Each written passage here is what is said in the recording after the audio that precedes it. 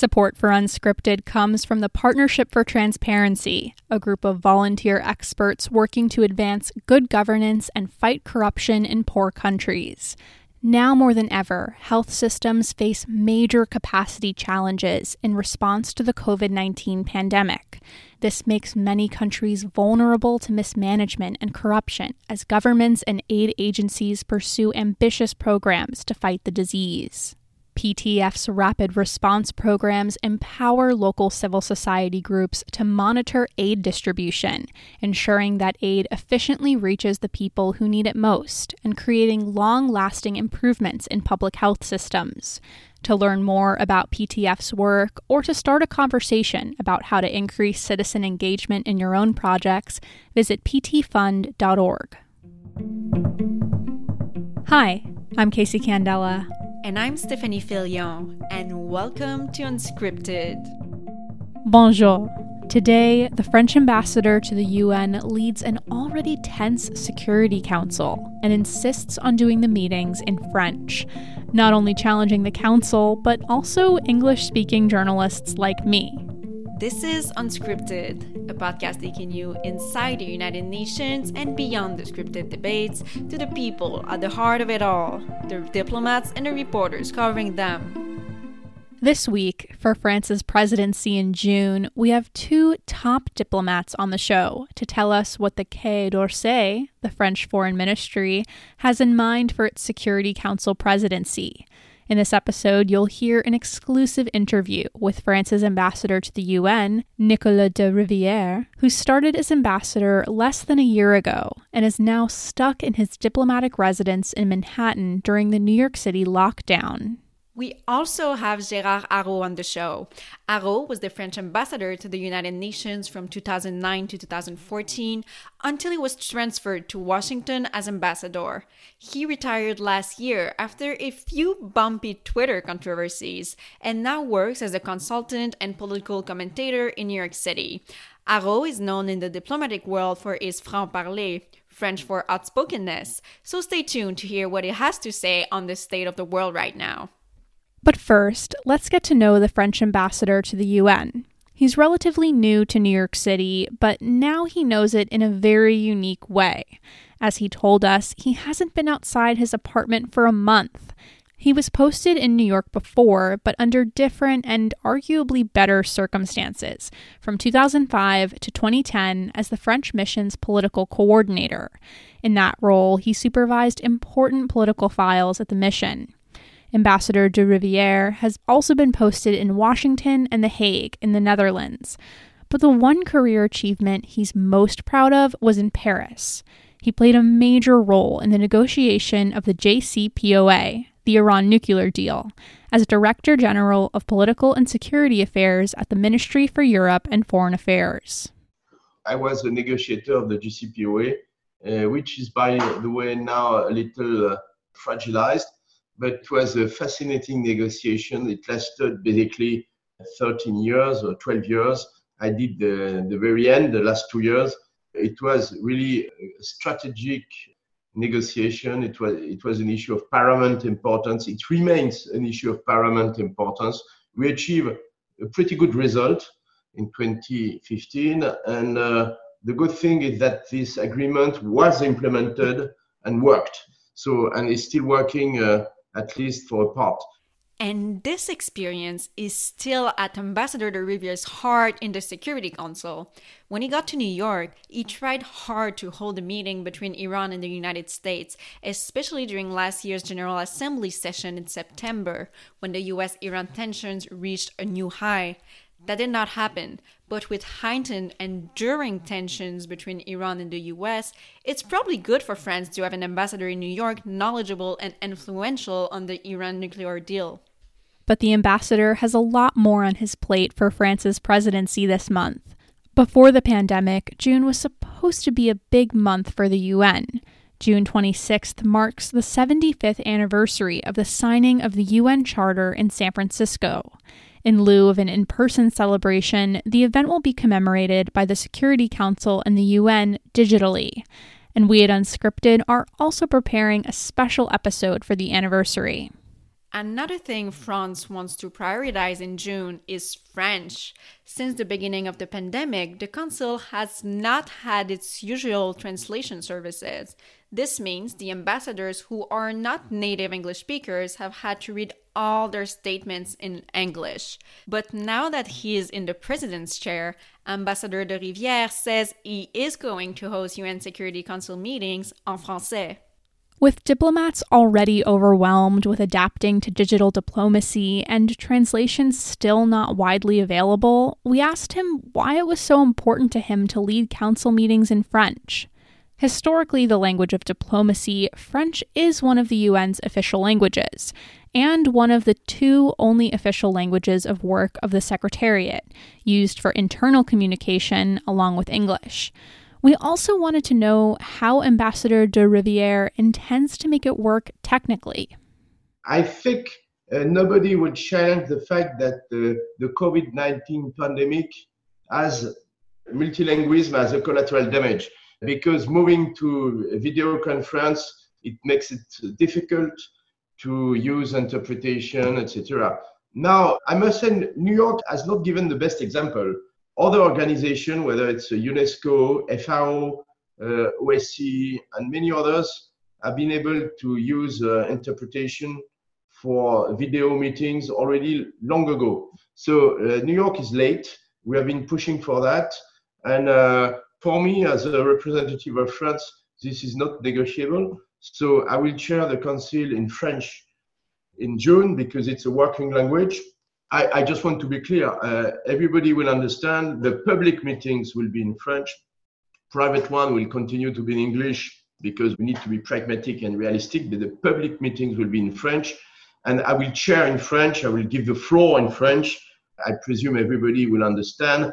And our statements will be distributed in English at the same time. So nobody will be able to say, I don't understand. It's very simple. All private meetings and consultation will continue to be the way it is now. And the public session, I will just, speak in French. Instead of saying good morning, I will say bonjour. And instead of saying Germany has the floor, I will say l'Allemagne a la parole. And everybody will understand they have the floor. And my speeches will be in French, but the people will receive it in advance in English. But Ambassador de Rivière is not the only French ambassador to have a Francophone agenda for the presidency. In fact, former Ambassador Haro is the one who advised him to do so.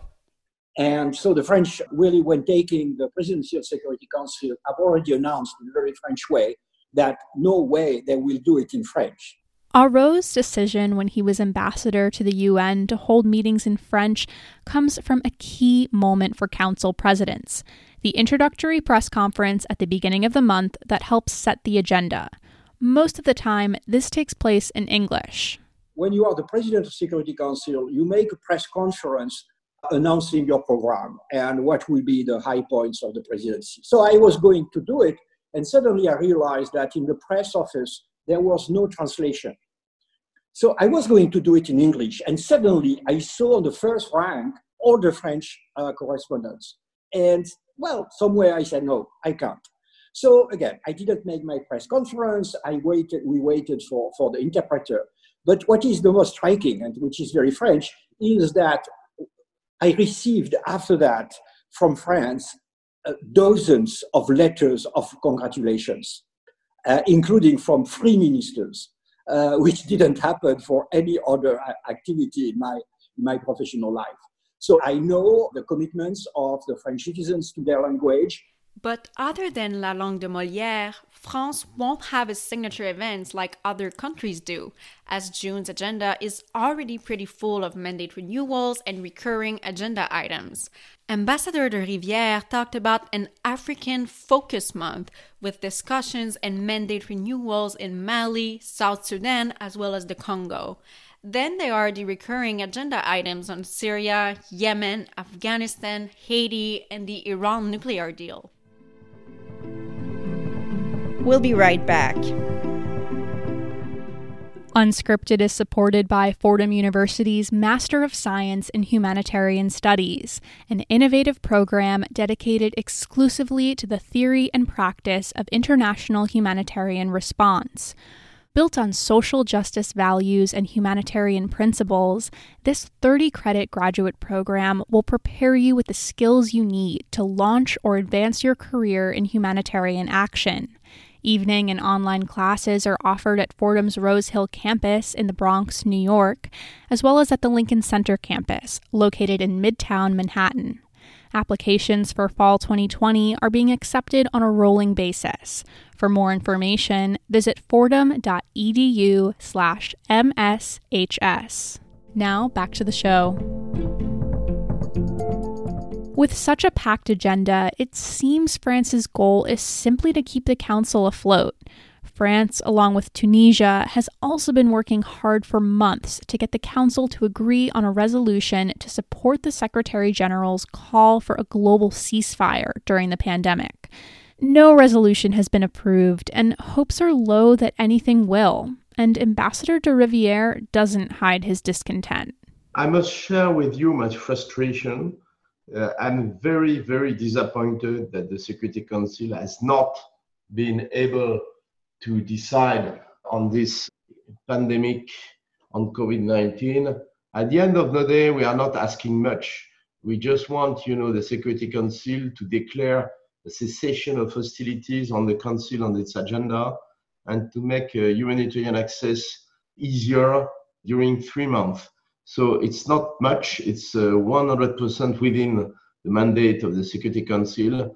And I don't understand why it would not be possible. And I don't understand why the Council has not been able to endorse that, a couple of days after the call of the Secretary General on March 23rd.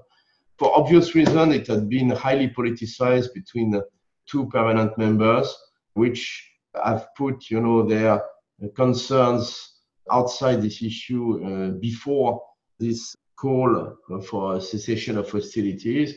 And we are confronted to this situation. I still hope we can overcome the deadlock and make a good decision soon. So I hope it will be possible. I'm working on that with Tunisia in the Security Council, and we have not given up. So we will continue to see if there is space for an agreement, but it's very slow, it's very painful, it's very frustrating. And again, on this one, the Security Council is not fulfilling its mandate. And former Ambassador Haro is also pessimistic when it comes to the likelihood of the Council making any progress on a COVID-19 resolution. So I don't think that the fact that France will be the president will change anything. On the substance itself, basically, for the people who are listening to us and who may not know, the project is blocked by China versus the US. Basically, China wants to have in the text some reference to the World Health Organization, while the US really adamantly refuses to have it.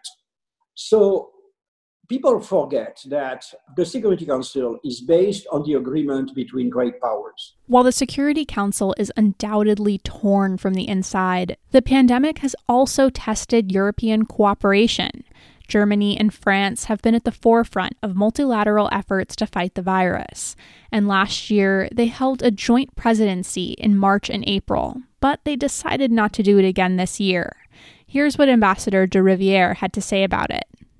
Last year, we had, this joint or twin presidency between France and Germany. France was chairing in March, Germany was chairing in April. This year, it happens that we have Estonia as well. So we decided to have Estonia joining this group. And instead of twin presidencies or joint presidency, we have a so-called European spring in the Security Council, starting May with Estonia, which is Estonia is chairing the council right now, France in June, and Germany in the month of July. So we, of course, coordinate a lot, both on working methods and priorities. We will make sure that we promote and defend European values during this European spring. In the end, it's for the whole council to take action, not just European members. but it allows the Europeans to be present and to explain their policies and their priorities to the others. It's worth noting, however, that this so-called European Spring wasn't really a thing until France's presidency. 3 European members of the Council, Estonia, France, and Germany, were supposed to hold a press conference in mid-May to announce this cooperation, but ended up canceling because, according to AFP, Germany and Estonia excluded France while working on another COVID-19 draft resolution for the Council. Still, the Europeans want to unite their voice and push the European agenda forward at a time when it's scrambling to stay united on the other side of the ocean, especially after Brexit. The newly announced European Spring Initiative now includes Belgium, which presided over the Council in February. So this European Spring now is sort of extended to winter and summer too. Here's what Gérard Araud thinks of this. The challenges to multilateralism are really, really very, very strong. As I'm a Frenchman, usually I am not optimistic. It's not in my national ethos to be optimistic. And so far, referring to Emmanuel Macron, the French president, he has always been an advocate of international cooperation. But in a sense, you could say also that he was a bit a voice in the desert, really. Within the European Union, there is no appetite for more integration. And as we see between countries, cooperation, it's not the first idea which comes to the minds of the leaders, but even of the people. And for some time also, if you look at beyond the virus, there was also, when I was on perm rep to the UN till 2014, there was also a backlash, in a sense, already against multilateralism. Really they were fighting, especially fighting on human rights. Countries really basically saying there is not one set of human rights, there are different conceptions of human rights, and there were a fight, really an offensive against gay rights, against abortion, and so on. We have had a very positive moment on multilateralism, which was after the collapse of the Soviet Union in 1990-1991. And it lasted, in a sense, till the invasion of Iraq, which was the negation of multilateralism. And since then, with the coming back of China, of Russia, of power politics, in a sense, we are more in a sort of a retreat. The crisis is not only a challenge to multilateralism, but for some, including French President Emmanuel Macron, it's also an opportunity. Macron tweeted that the pandemic offers an important chance to build a greener future after confinement. Climate change is usually one of France's priorities, especially after hosting COP21, the conference that finalized the Paris Agreement in 2015. So we asked Ambassador de Rivière why France is not bringing this issue forward in June. And his answer was, well, we're working on it with Germany. Here's what he said. First, a very simple answer, Stephanie, that you cannot do everything. The month of June is already extremely packed. Second, our German friends have an initiative on this one. We work very well with Germany on climate change. Climate change is not mainly an issue on the Security Council agenda. It has to do with the General Assembly, with the Climate Convention, other tools. The Security Council can deal with the security and peace and security implications of climate change and climate disruption. So it's just one aspect of the climate change issue. But you will speak to my German colleague. He has an initiative on this one, a part of the European Spring. France is contributing to this initiative, and it will be addressed more in July than in June. Doesn't mean that France is not interested, just the opposite. But this issue has been picked with by the Germans during the European Spring, and I'm very pleased with that. That's it for our show. Merci beaucoup to Ambassador Nicolas de Rivière for the interview and former Ambassador Gérard Araud for his insights. If you'd like to know more about Araud's work, he recently published a book called Passeport Diplomatique or Diplomatic Passport, available, of course, only in French. This episode was co-produced by me, Casey Candela, and Stephanie Filion, with help from Leontine Gallois for Passe Bleu. an independent women-led media site covering the United Nations and global affairs. Dulcie Leimbach is our editor. AI Digital created our podcast logo, and our music is by Poddington Bear. A lot happens at the UN beyond what we report in each episode of Unscripted, and PassBlue is covering the important news, from women's rights to human rights to the Trump effect on the UN. For day-to-day coverage, follow us on Twitter, Facebook, and Instagram. And to subscribe to our newsletter, go to passblue.com. PassBlue's in-depth and exclusive stories and this podcast are possible with the support of the Carnegie Corporation of New York, the New School, and listeners like you. To show your support, visit PassBlue's website and click Donate. Unscripted is available wherever you find podcasts. If you like today's show, please rate us on iTunes and share with all your friends.